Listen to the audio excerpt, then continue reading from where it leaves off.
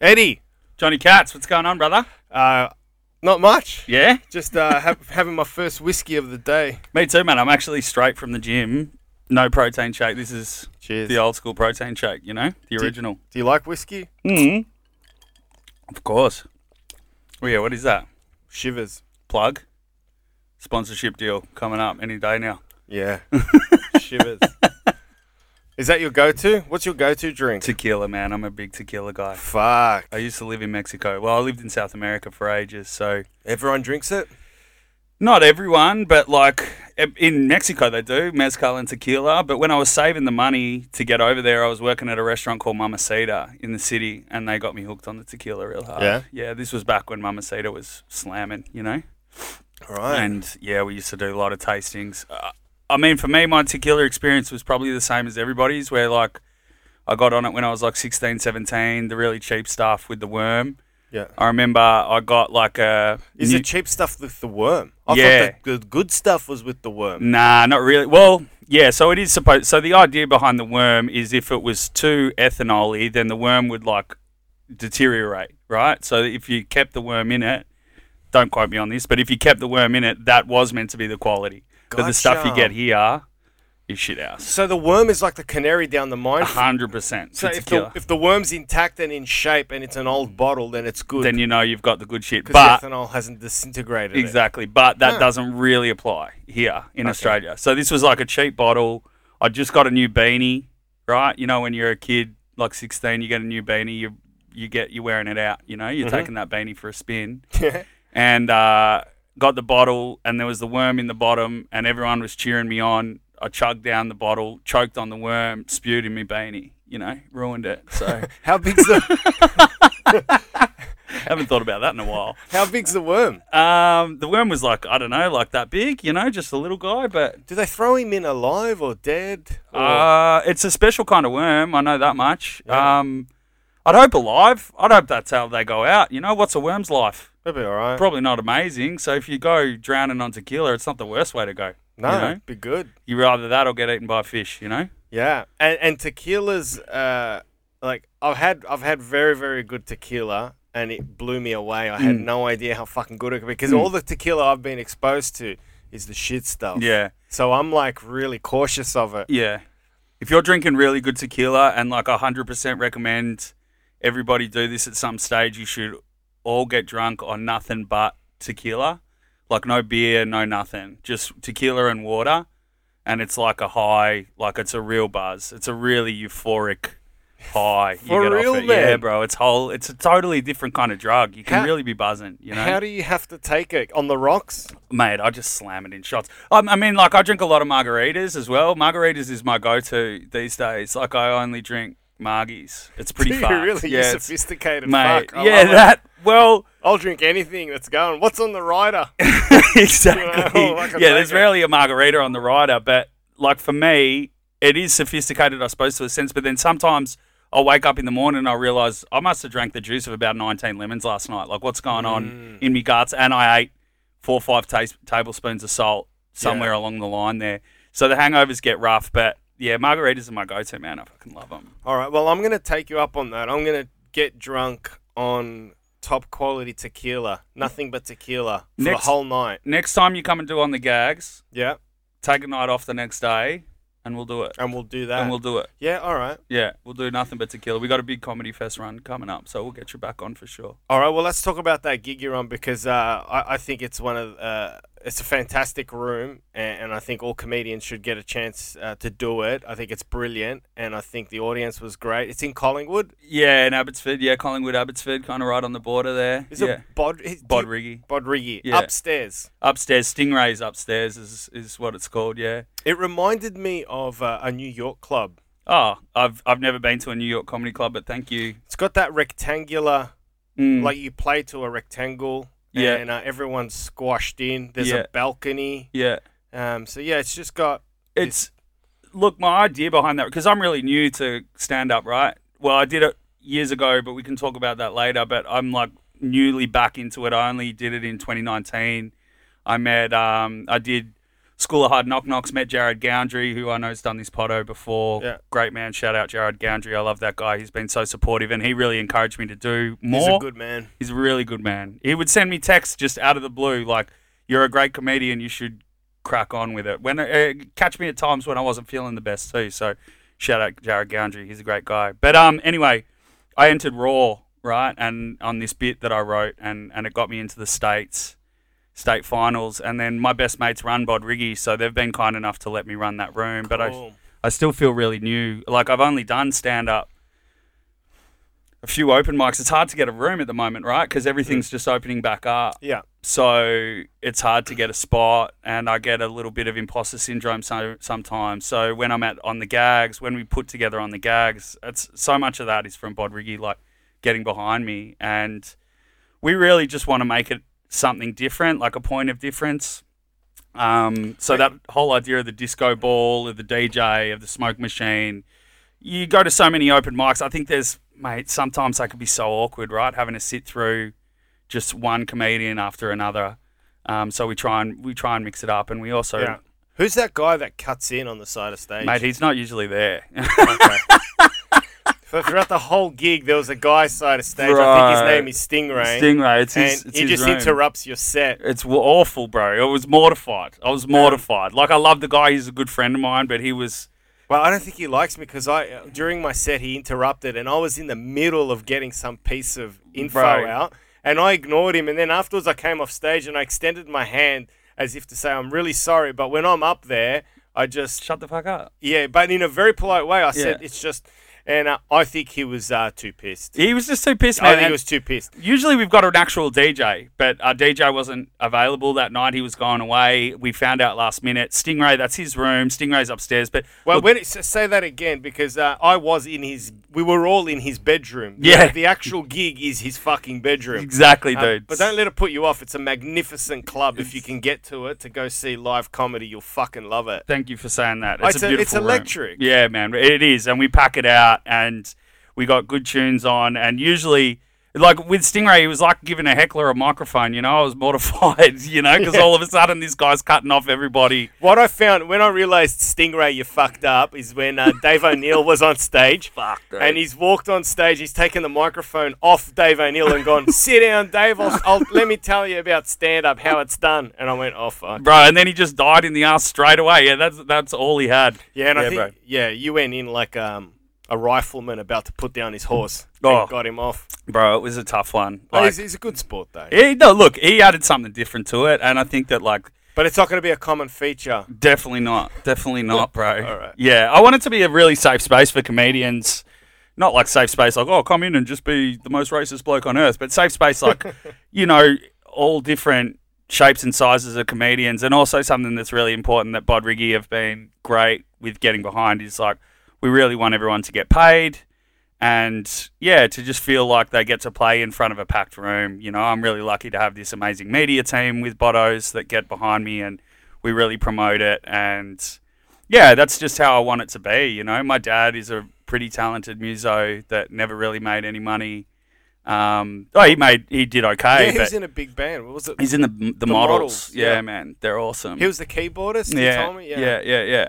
Yeah, no. So, I mean, look, they did fine. Do you have memories of that with your dad? Like, absolutely, man. Like, did he take you on tour? Well, when I was a kid, my mum passed away when I was really young, and it was just me and my dad, and he was still playing. Like, I'm sure you remember, but I grew up in Richmond, and it used to just be like dive bars, like the Great Britain Hotel and the Corner Hotel, and like even down Chapel Street, where the Lucky Cock was the Duke of Windsor. We used to go there every Sunday. Like, I remember it was rough. All my uncles that came from Greece lived in Richmond, hence why I'm a tiger, because a lot of Greeks migrated there because it was just the point of entry is where you went when you were povo, when 100%, you came off the boat. 100%. Struggle Town, they used to call it. Yeah. That's why a lot of Greeks are Richmond supporters. Absolutely. And now Vietnamese, obviously. Yeah, well, when I was so...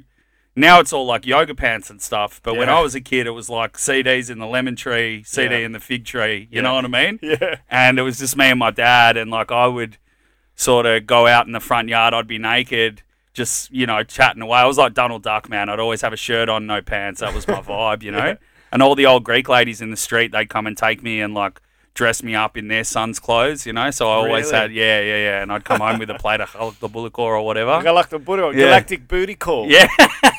Yeah. It's the Greek's equivalent of vanilla slice. Yeah, it's good, man. It was fucking good. Oh, yeah. Greek Easter was crazy around my joint. Like, because, you know. How old are you, Eddie? 36. Okay, yeah, you're not far off from me, so similar gen. Yeah, so my dad being a single dad at the time, like for those first few years before he met my stepmom, you know, like we had all these old Greek ladies that were looking out for us, and my mates used to say I was raised by a pack of wild wogs. That's what we used to say. I love it, man. Yeah. That's a great show title. Oh, yeah, isn't it? Right, raised by a pack of wild wogs. Can you say wogs anymore? Are we allowed to say that?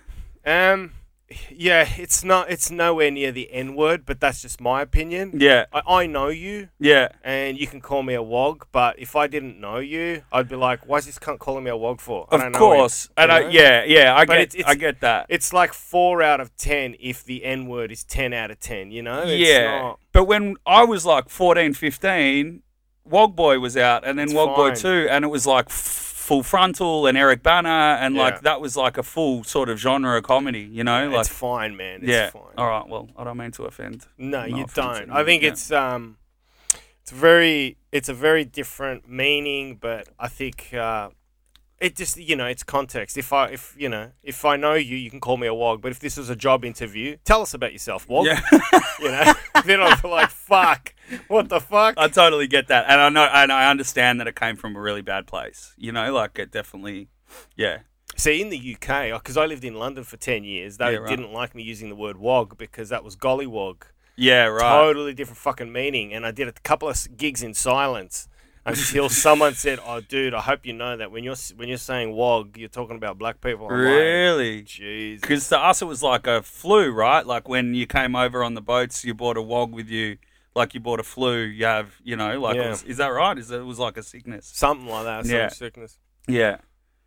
Well, cheers to the wog. I love them. You know, I was stoked with where I grew up. It was a really beautiful place, and I got really well looked after by all the old Greek nonnas, the yayas and stuff. So your dad would take you on tour with you? Would that happen? We never really went on tour. Like my dad ended up making a lot of music for commercials and TV and stuff, so he was working a fair bit in Melbourne. Like, you know, Round the Twist. You ever see that show, Round the Twist? No. Nah, you know Round the Twist, bro. All these kids, I lived in a lighthouse. On an island? I guess every lighthouse is kind of on an island, right? I guess. Yeah, but it was like all these kids lived in a lighthouse. Anyway, it was a real famous show. Like, you might have been just that little bit too old, but like, you're what? How old are you? I'm 45. Yeah, so it was. Yeah, exactly. So it was when I was about 5 or 6 years old. Was it on TV at like 4:30? Yeah, 100%. Man, ABC. I think I remember something. And the song was like, "Have you ever felt like this when strange things happen? Are you going round the twist?" Anyway, it was Your dad wrote that jingle? My dad wrote that jingle. He wrote jingles, man. He wrote jingles for Macca's and Bonds and Hard Yakka. Sick. You remember that one? Hard Yakka. Did your dad write Hard Yakka? Yeah. You're fucking kidding me. Yeah, totally. Yeah, Hard absolutely. Yakka. Yeah. Hard Yakka. Yeah, rock and roll royalty, Hard mate. Yakka. Yeah. What a fantastic ad. Yeah, it was a beauty. The tune is hypnotic. 100%. I wish I could if I can get a clip, I'll attach it to this because it was a great clip. He wrote a couple of beauties, man. He wrote Where Else But Queensland. You remember that one? Where Else But Queensland. It was like a Queensland ad. He wrote Chocolate is Cadbury, which he hated. You know, that was really...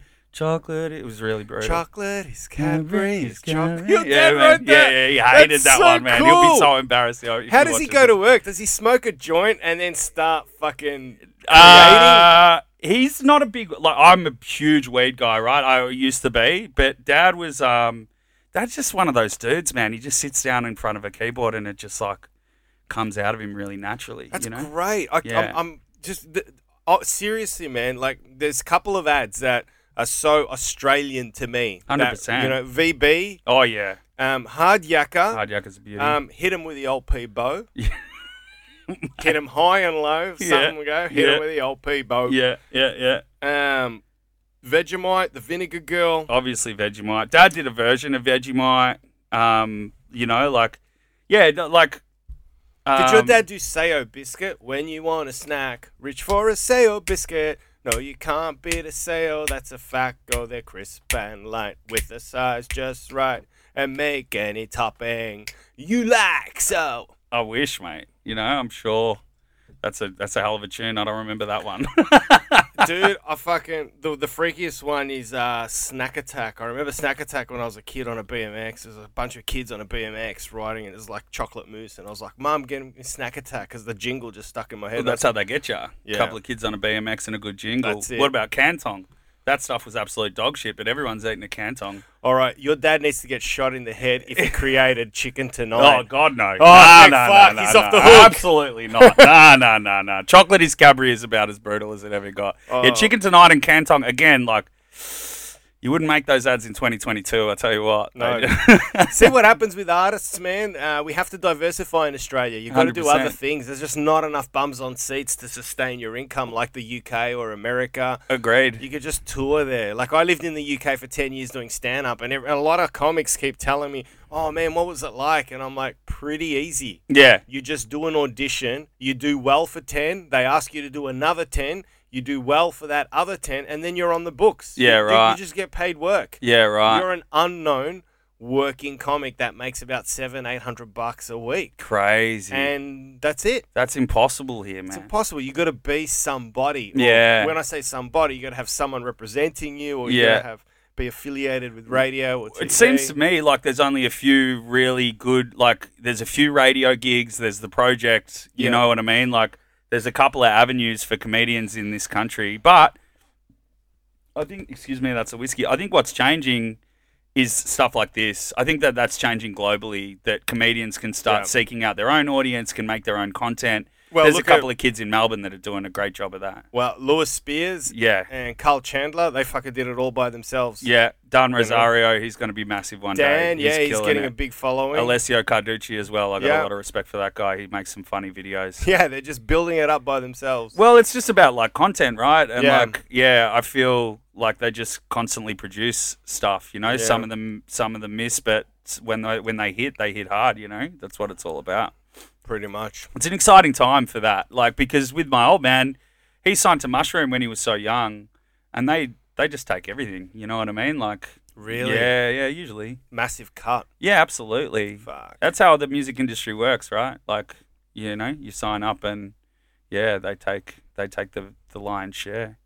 When did you learn that? Would he tell you as when you were a kid? Like, this is how shit they are, or no? Like, I don't think that he's. Or did you learn after the fact? Yeah, it was more after the fact, and I know a lot of people because of my dad. I got to meet a lot of people that were in the industry. You know what I mean? And it just seemed to be a pretty universal thing that there was a lot of people with a lot of talent that missed out on kind of the big paychecks. You know what I mean? So, getting back to what we were talking about with On the Gags, it's really important to me that people get paid, even if it's like, you know, whatever. So for some people, it's their first paid gig, and that's really cool to me. Like, I would, that, and we always try and have a photographer or a videographer there so we can get cash and content. I hope that that's what people get out of it, and a really fun gig, you know, because man, sometimes you go and do those gigs and it's like 4 people in a bar that don't even want you to be there, and it's like, you know, if you can get a good one in every now and again.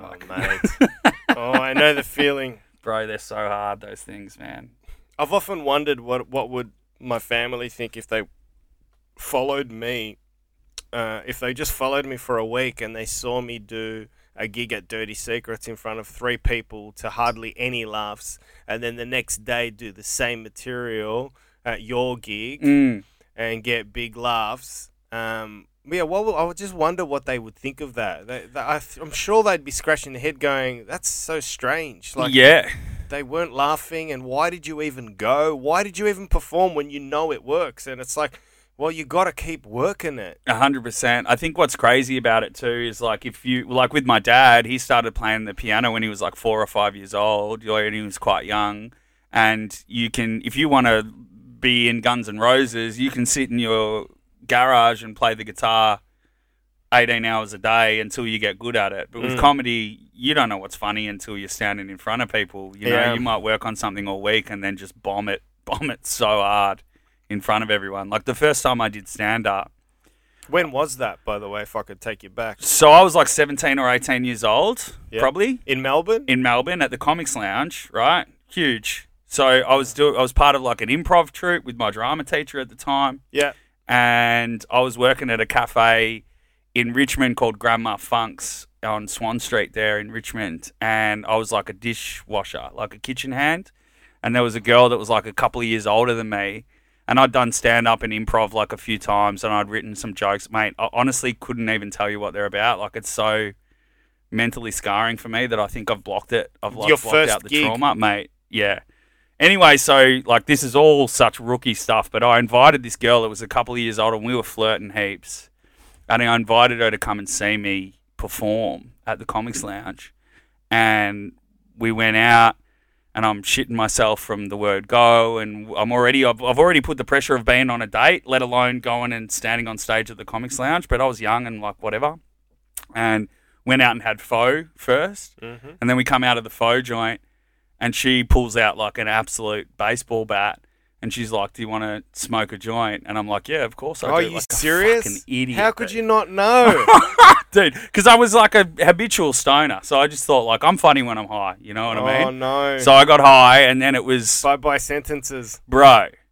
For lack of a better word, like it was a wog night, right? Like it was back in those days that I was just talking about before. Oh, so was it one of the Gab Rossi wog shows? Well, it was kind of like that was what was big at the time, right? It wasn't Yeah. like particularly one of those, but it was like a night. And I was like maybe third on, and the other two before me had killed. It was like a 21st in the front row, just all dudes. And I can't even remember what I was talking about, Johnny, but I came out. Sorry, had they seen you before you jumped up? Were they aware I'd of- done like improv and stuff there before, right? so and they like gave you I a think go. like a friend of mine was booking, and they just wanted somebody extra on, and like Yep. they were just trying to fill the spots, right? And so I came out.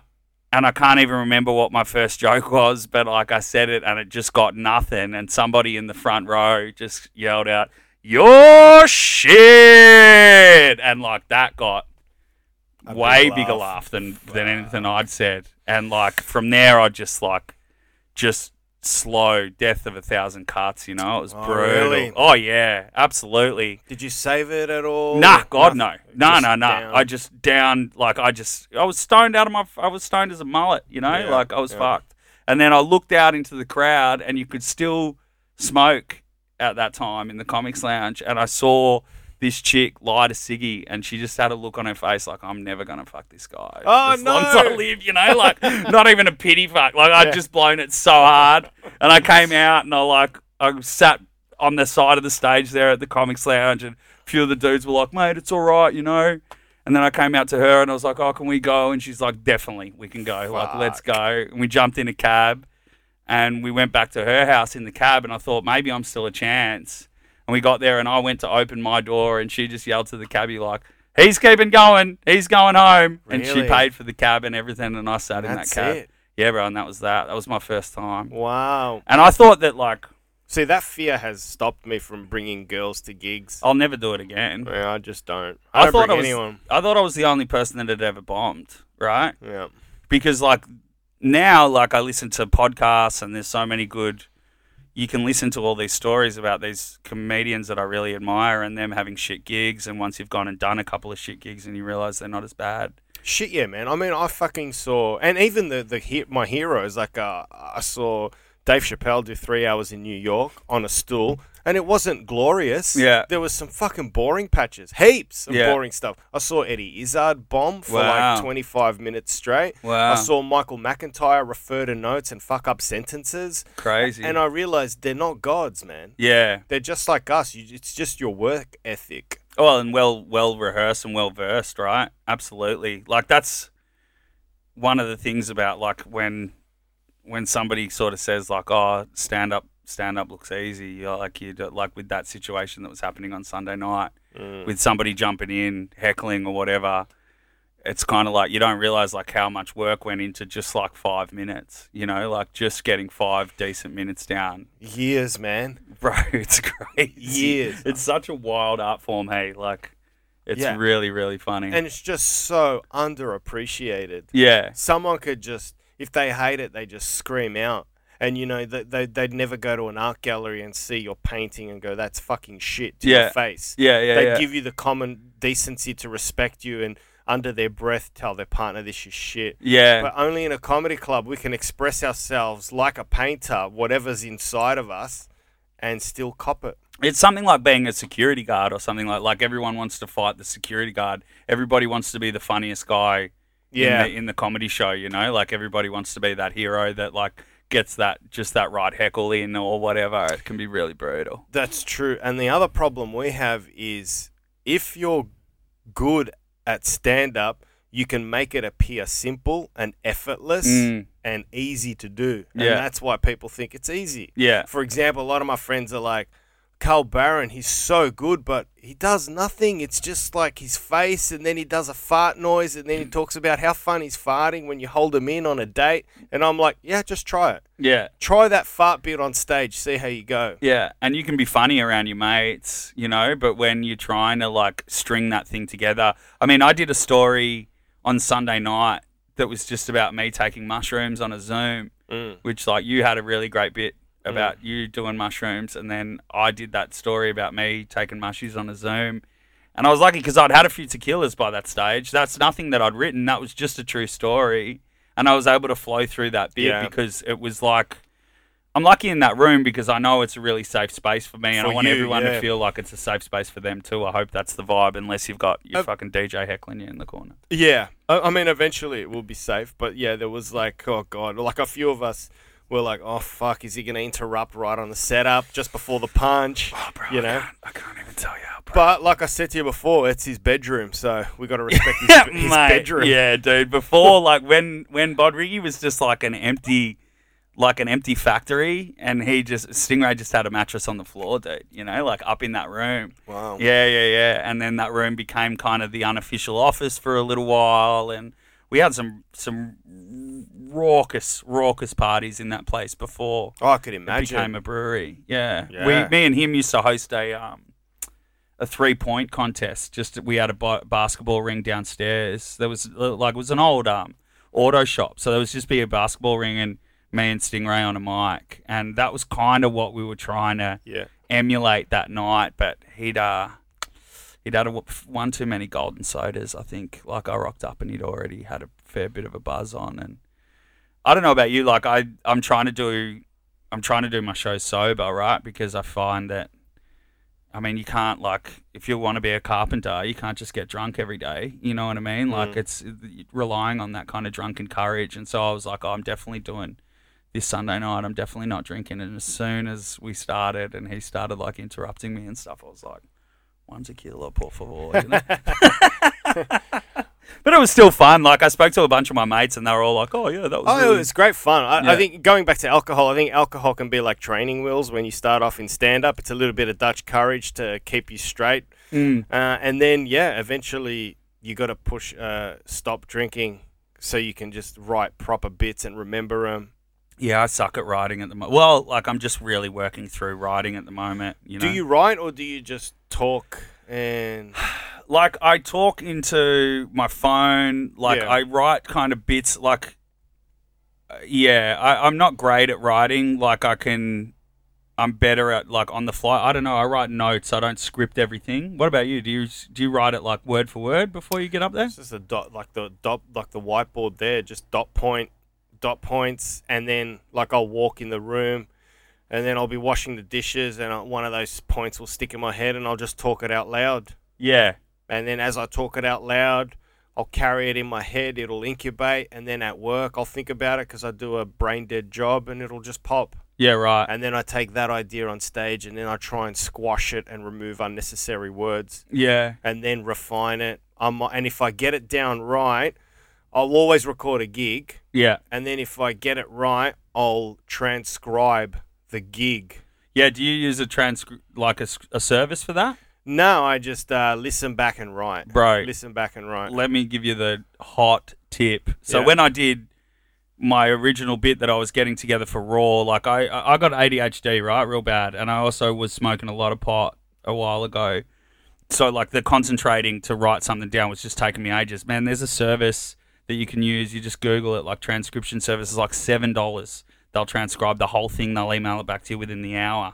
Even hardcore stand-up? Bro, they will give you like minute by minute when you got your laughs, and they'll split up your laughs, and they'll timestamp the whole thing. Who are these autistic fucks? No, it's just some guys in the Philippines, man. You know, you pay them $7 and they'll like listen to it for an hour or two. They're learning English or whatever, you know. And next thing you know, in 5 years' time, there's a Filipino comic. Yeah, and he's smashing out bits about wiping his cat's asshole and doing mushrooms. Yeah, exactly. Stealing all our stuff.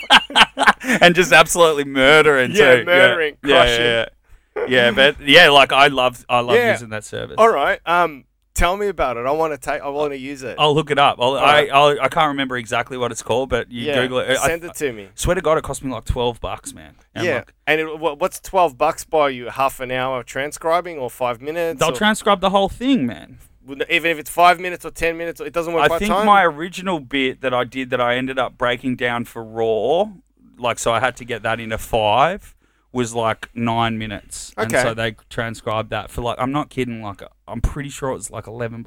All right, great. Yeah, cool. Yeah, no, it was awesome. It's an awesome service. All right, good stuff. So take me back to South America. You told me that you lived there for 7 years. Yeah, like 6 or 7 years I ended up there for. Yeah, it was awesome. I was in the UK for stand-up. Why were you in South America? Was it just holidaying or? Yeah, like so I left in 2011. I always really wanted to travel heaps, you know what I mean? Like it's like an itch in me. I'm always like, and I know everybody fucking wants to do that, but like going and living somewhere like that was always like a priority in my life. I really wanted to learn Spanish and all of this stuff. Do you know why you wanted to just uproot and go and travel? Like, what was missing, you think? Another culture or I reckon my mum passing away when I was really young, right? And she was really young. So I was 18 months old, maybe even younger when my mum passed away. Fuck. And she would have been like early 20s. How'd she pass away so young? She was in a car accident. Oh, yeah. Fuck. And like a really brutal one, man, on Valentine's Day. The whole story, it's fucking sad as, you know. So it was me and my dad. My dad's my best mate. He just muscled through it, you know. Fuck.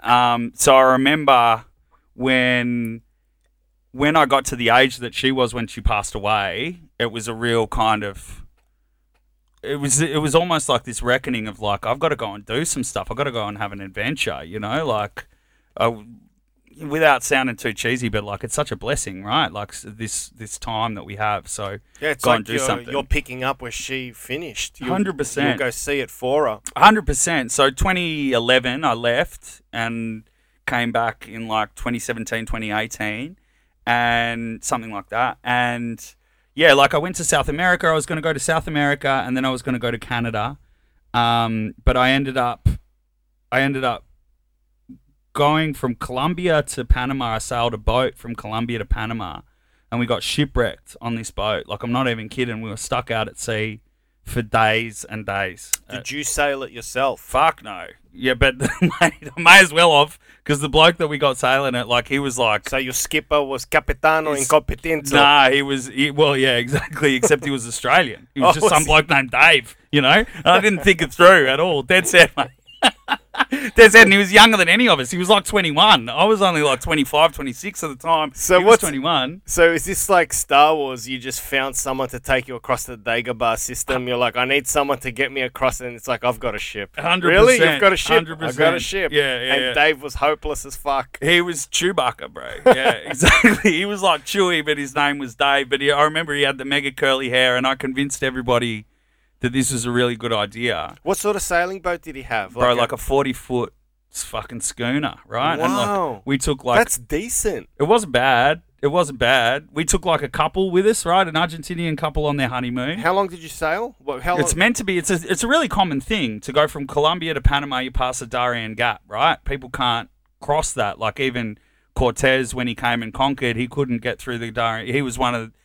Yeah, they had real trouble getting through the Darien Gap. How it's come? like jungle from Panama to Colombia. It's so dense. So you sail. You sail, yeah. And what's the distance? 1,000 k's, like from here to Sydney, or? Bro, I should have done this kind of research. You know what I mean? But like, fucked if I know. But in between, what was it? 3 days, 2 days? It's meant to be a 5-day journey. Wow. But you're meant to go 1 day of really rough seas, which is between Colombia and Panama.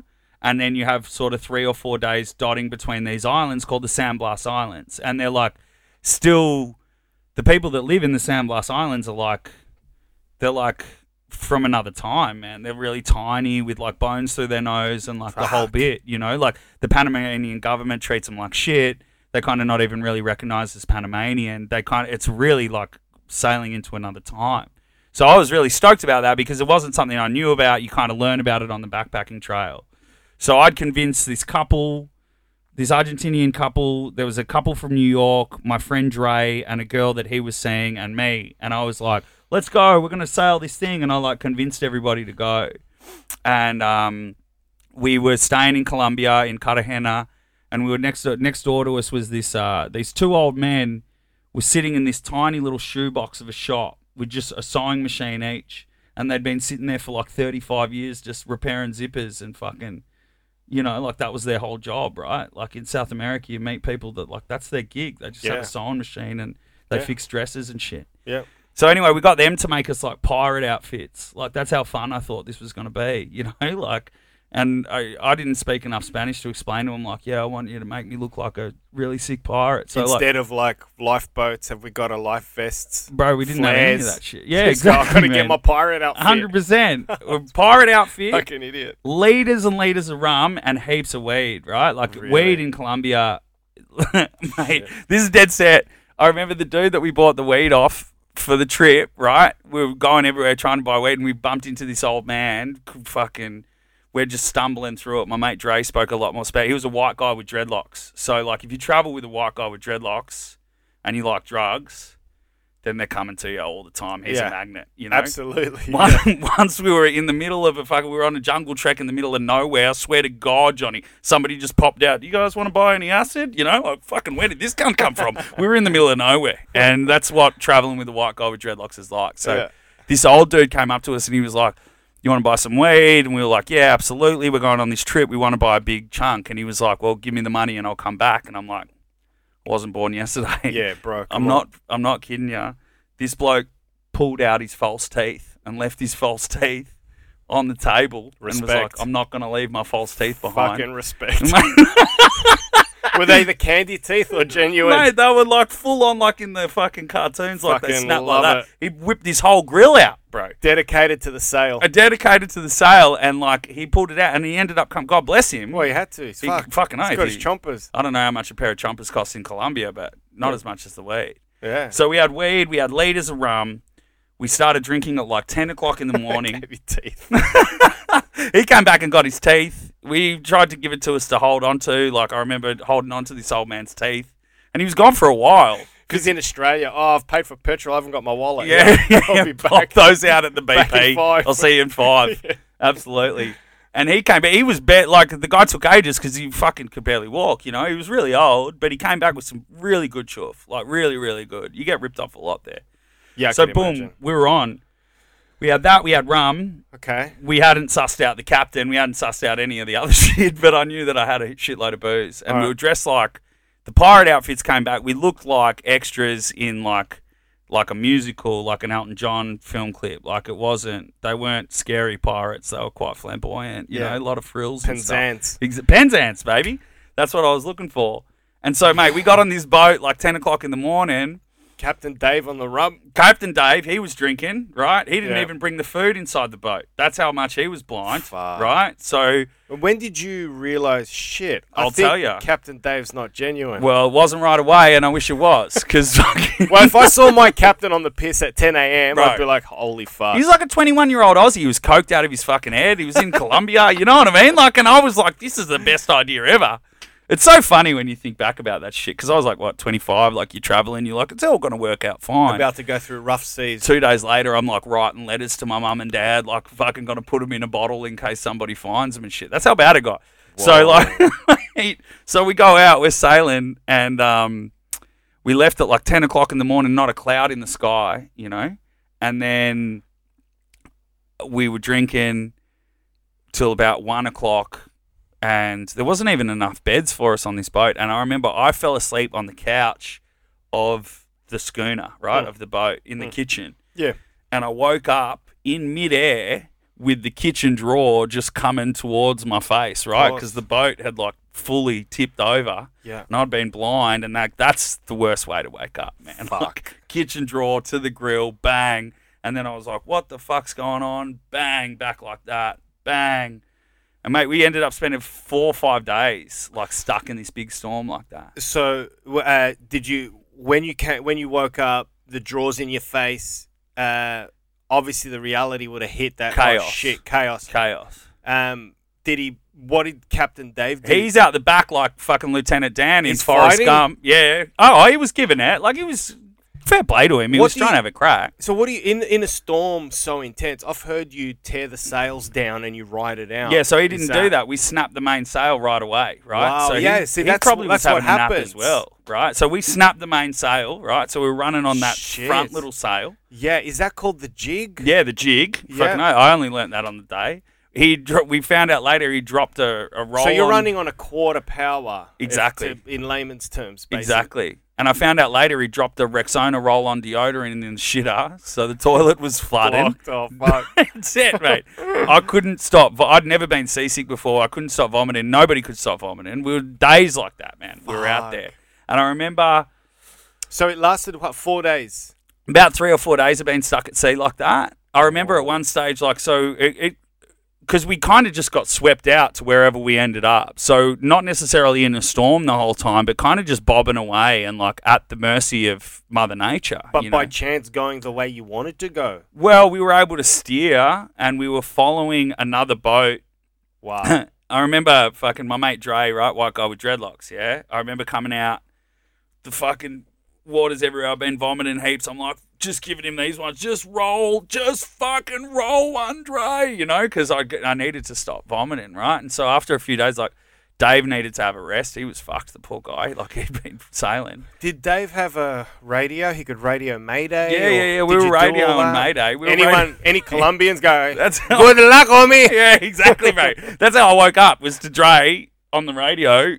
No idea what was going on. He was like, Mayday? Mayday? I was like, mate, you need to bring in a bit of urgency here, Jay. I was like, get on there. Mayday. Yeah. Anyway. That's what happens when you have a joint and call for Mayday. Exactly, bro. So at one stage I came out and me and Dre are smoking a joint in the back of this boat. And I was like, how do you know where we're going? And he's like, I'm following the light on that boat. Right. And I was like, oh, beautiful. And then I was like, you sure it's not the light over there? Because there was a light over to our left. Right. And he was like, oh. And I looked up and I was like, that's a star. Like, we're following a star, cunt. We're halfway to Florida. You know what I'm saying? Like, we've been going like 6-8 hours. He'd been following a star instead of the boat. That thing had just drifted away. So we were out there for ages, man. So you had to turn and follow. Go back on course, mate. Everything that could go wrong went wrong. Jesus. Like, yeah, man. It was hectic. So anyway, from there I ended up in Panama, and I was like, I've just got to not move. Well, I'm going to finish this story because it's a fucking beauty. We ended up like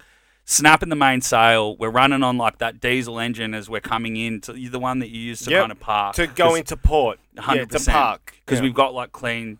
By the way, we've lost all the food because Dave left all the food out on the deck, you know? Yeah. So we're eating all we had was rice and like cans of tuna and veggies that we were cooking up on the thing. And a block dunny by a deodorant And bottle. a block dunny, like, mate, shit everywhere. It was brutal. We've just met all these people. These people are on their honeymoon. This beautiful Argentinian couple of my friends of mine, Joaquin and Luz, they're like the two people I care about most in the world. I love this couple. We're shitting in a bucket in front of them. Yeah. I've only known them for 24 hours. You know what I mean? Yeah. And that's real, man. It was real love, you know? Yeah. And that's their honeymoon. And they're divorced now, so that didn't work out great.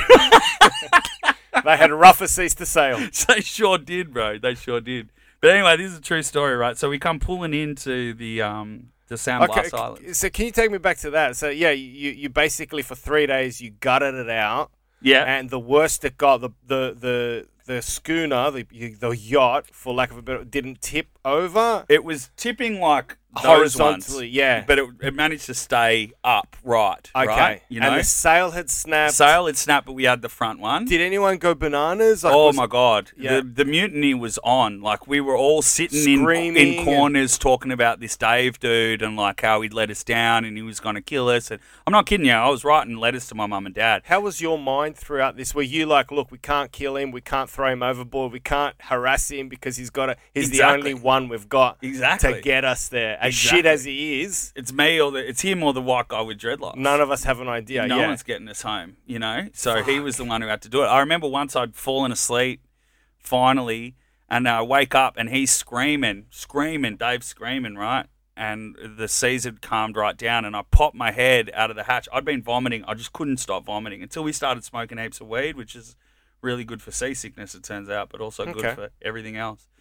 So I popped my head out of the hatch, and Dave comes running up. He's got his giant mahi-mahi, like a dolphin fish. You know what that is? It's like a fish with like a big domed out head. Looks like a big fucking alien, this thing. Yeah. But he's got massive. He's been running a line, and he's finally caught some food for us. Like he knows we're about to lose it at this guy. Caught a dolphin. Dolphin fish it's called. He's come running up and he's thrown it through the hatch at me, right? Fuck. Look at this, you fucking yeah! And he's got his thumb through its gills and it's popping its eyeball out, right? And he shoves it in my face and I'm just munted straight on the boat. And I'm just like, mate, get that thing away from me. I've never been so happy to see a fish, but at the same time, don't need to see this thing's eye, popping out of its skull. So anyway, he did some all right stuff. Like he caught us a fish and we ate ceviche for a couple of How did you cook it? With lime juice. He had a bag of limes. And no, like that was a little thing. So we just like... I guess he still had functioning electricity. Me and Dre loved to... No. There was a little... we had a gas bottle. Gas bottle. Okay. Yeah. Cool. Yeah. Me and Dre loved to cook, like my friend. So we were cooking up like, little tacos and all that without the tacos, just the fish. Anyway, this is... Wow. So we sail into the Sand Blas Islands. Finally, we're kind of just floating in, and there's this super yacht parked, like massive. So the Sand Blas Islands are a chain of islands where there's no rough seas. It's calmer now. Because you kind of start getting into little coves and breaks stuff. It up. And like that's when we kind of knew that things were going to finally go okay. Wow. But then as we're pulling into this cave, finally the diesel engine just explodes, and there's black smoke billowing out, right? And we're running around like crazy. Dave grabs the boat, like the lifeboat, he throws it out, and it was like The Simpsons, man. He'd kept all his spearfishing gear in there, right? Oh, no. So it was covered in holes, and it just sunk us. And he's like, "Get in the boat!" And we're looking at it. We're all stoned as a mullet, right? And he's like, "Get in there!" And everyone's just ripped as like, "Fucking, what are we gonna do here?" So, and then he comes down and he throws from downstairs a loaf of bread comes up onto the thing and a thing of peanut butter, and he comes running up and he's like, "Get on the boat, everyone get on the boat." And I was like, "Hold a second, Dave, where the fuck is this peanut butter and bread been? I'm stoned as a mullet. You've been holding out on us." Did he have his own stash of food? He had his own stash of food, this guy. Whoa. I couldn't believe it. That deserves a mutiny. Yeah, exactly, bro. And we're about to wash up into the rocks, right, into the coral and stuff, and everybody's arguing about what he's been hiding this peanut butter from us for, Like, we were dirty. So anyway, we roll in, and there's this big super yacht parked. So hang on a second. Did you put out the fire? Well, it was just, the engine was just like, I think it had just run out of water, had run out of everything. Okay. So it wasn't on fire. It was billowing smoke. We couldn't use it, so we had to turn it off. All right, but it didn't manifest into a fire or anything. Thank fuck it didn't, right? So, but this super yacht, there's no one on it. There's a crew on it, but the owners aren't on it. So they come and they like attach a little thing to us and they tow us into this kind of little cove, right? And they must have looked at you guys, bro, and they gone, hated us. What the fuck is this? I'm still dressed in the same pirate gear from 5 days ago. I'm covered in vomit, like there's a half-eaten dolphin. Yeah, on the deck. A jar of peanut butter. Jar of peanut butter. We're all about to beat this guy to death with a jar of peanut butter, and so they towed us in, and then we were like, "Mate, can we have some food? Can we have some water?" And they just kind of snubbed us. They were like, "Nah," and they just went back to their boat. Wow. And they were like, "We can't believe you sailed through that storm. Like, we're here because that storm that you sailed through was so gnarly that we've been waiting it out for the last 4 or 5 days." They were like pissed at us for being irresponsible, And then, so from nowhere, old mate comes along, this guy, we see it like off in the distance, this little dot, and this guy comes along with this big canoe. And I'm not kidding you, man. They're like, these people, they're like, they're quite short and they have like a bone through their nose and all of that kind of vibe, but this guy he spoke Spanish, but a lot of them don't even speak Spanish. They speak their own language there and stuff like that. But this guy did, and luckily we had these Argentinians with us at the time. And he came through and, like, I'm going to sort of roughly translate, but he was just like, "Woo!" He was like, "You motherfuckers just sailed through that storm? Woo!" That's all I can remember. He just kept saying, like, "Woo!" Like he was blown away that we'd survived this thing. Because they obviously know what the ocean's doing out there. Did you pop your head up and see the height of the waves as they Bro, were they were peak? huge. Yeah, huge, man. It was like a movie. I've read a few books on sailors going through horrible storms, and they reckon it's comparable to like skyscrapers coming up and then going down. I wouldn't say it was like a skyscraper size, but it's like that block of flats next door here. Yeah, you so know about what I mean? 10 to 15 meters. 100%. And And then you're kind of at the mercy of it, right? Because our sail is Absolutely. literally snapped in half, like Yeah. hanging down. You yeah, know? so you've lost your main Yeah. thrust. Yeah. So that made you write a letter to your loved ones. What did you write in that letter? Like, what was that letter? Like, how soft and composed was it? How deep did you go? Yeah, man. Or was just it apologetic? Like, sorry for picking Captain Dave? Yeah, exactly. Why did I trust this guy? Yeah. You know, like mostly it was. Don't bury me in this pirate outfit. Yeah. Or please bury me. Please in bury this. me. I said bury me in the pirate outfit. Yeah. You know. But yeah, no, it was kind of like to my mum, to my dad. Now at this stage, you've lost You're your mum. apologetic for that stuff. So my stepmom. I say my Okay. mum because she treats me like a son. Absolutely, yeah. So you've written to your parents. To my stepdad, to my dad, to my stepmom. It's apologetic because I felt like a douchebag because I'd brought all these people on this thing too, right? It was my call, you know? I'd really worked hard. I can be pretty persuasive when I want to be, and I'd really worked hard to get these guys to come on. So you this kind of thing. owned up and said, look, I apologise for... Yeah, I'm just like, I'm sorry, this is the way it's going to go. Because I didn't think they were going to hear from me, right? It's meant to be a 3-4 day trip. I was gone for 11, 12 days, like out at sea, you know? Out at sea and then in the Sand Blas, right? Fuck, that must have been quite a moment, man. Bro, it was sitting scary. down and writing that letter. 100%, 100%. And also, like, it's like you're in there, you know, the waves are crashing around you. But not only that, you've smoked 3-4 baseball bats that day just to try and get through, you know, just to try and get through the seasickness. I was stoned as a mullet. So I was writing that. It was a sad time, but it's also like I really live for that shit, Johnny. Like I really like that edge of the human experience. At the time, I hated it, but now I'm really grateful for that story, right? Absolutely. I got to finish this bit because it's fucking wild, and I've never really, I've told a few people this, but it's a crazy story. So that guy came up, right, and he's got this canoe, and he explained to us that The indigenous fella. when you're young in your family, you and your dad will hike into the middle of the jungle on this island, and you'll cut down this particular type of tree, and you and your dad will hack away at it, and your brothers and stuff, and you'll build it into this big canoe, and you're in the middle of the jungle of this island, and then once the canoe is built, you get the whole village and they throw a big party and they'll all come and drag it through the jungle.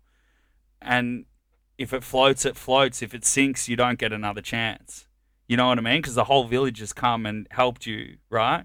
And you've put on kind of a party. There's not much food there. There's only seafood and stuff you can catch. So this guy's been in this boat for like 50 odd years, right? He was old, this guy. And it's like he told us all the story of his boat. And then he was like, you know, he asked us if we wanted to buy any weed. He was trying to sell us weed. And we were like, we've got heaps of weed, but we really want something to eat. This indigenous fellow. 100%. I'm glad he had an economy going. Oh, yeah. They all do, right? Good on it. So he's like, oh, I could get you some food. We were like, we want some fish. And he's like, dead set he's gone like that. You're looking out, there's nothing anywhere, just islands. And he's just giving a whistle. And from around this island came these two dudes on this rowboat, right? Wow. And they come around the island and they come up to us and they've got... That's his app for Uber. 100%. That's That was Uber Sand Blas, right? And we just happened to be in the territory. And he comes up and these two guys come up. I'm not lying. They have the bottom of their boat is full of like fish. And we were like, how much for the fish? And they were like, oh, $1 each. So we bought, I think there was 20 fish. We just gave them a 50 because we had a 50 US on us. We would have paid anything. And then the dudes were like, do you guys want to buy any pure rock cocaine? Right? And I'm not kidding you because they call it, so from Colombia to San Blas in Panama, they call it white lobsters. The narco traffickers will take these really crazy speedboats and they'll drive the coke from Colombia to Panama. And if the cops get onto them, they throw it all overboard. It's all weighted down with these parachutes that go off once it sinks to the bottom. There's a parachute is timed and it'll bring all of these bags up, and then these guys in these indigenous communities find them and the narcos go back and buy them back off them. Like It's a whole economy over there, right? Fantastic. And I'm not even kidding you, this guy, you remember that movie Bad Boys with Will Smith? Yeah. Pulls a duffel bag under and it's like a silver brick like that, a brick, $100 for a kilo.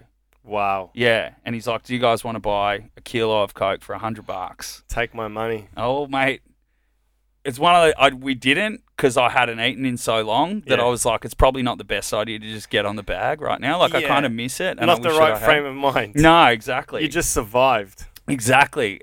And also we knew that the military was coming because like we'd been on the radio and stuff. So the military, we'd had a kilo of Coke, and old mate Dave, he would have got straight into it. You know what I mean? He was keen. He was the only one that was keen, but he had no cash on him. And I was like, well, go and find an ATM card because we're not pitching in for your rack right now. So anyway, he was so disappointed in us for not buying the Coke. Dave came. I was like, mate, you almost killed us. Probably the most sensible decision you made in the last 5 days. Maybe that was your that vindicated you. 100%. And it is, as an Australian that had been living in Colombia, like I didn't go there for the bananas and the coffee. You know what I mean? Like it was an experience. But then I went with my Argentinian friends. This guy, this old man, we ended up becoming really good friends with him. And he took us. He was like, I think there's a plane coming. Every now and again, a plane comes and like drops supplies off. And he took us into this island. And in the island, there was like all of these people. They live in this village, and there's one like old woman that runs the village, right? And it was me and this Argentinian couple and him. He like rowed us in, and he goes to this old lady. Like the place is set up like a big octagon, right? And in the middle is her store, and then there's all these other like shops and shit all around. And she's in there as like the bakery, the post office. Her shop is the shop. She's running the town, and she just had fat lines chopped out, fat lines of Coke, and she would have been like well into her 80s, and she's just doing Coke and barking orders at everybody and running the village and like coked out of her scone. It was the craziest thing I've ever seen. And you found out later she was actually 23. Yeah, exactly. She was 15. She was Dave's. She was Dave's mum. Mum.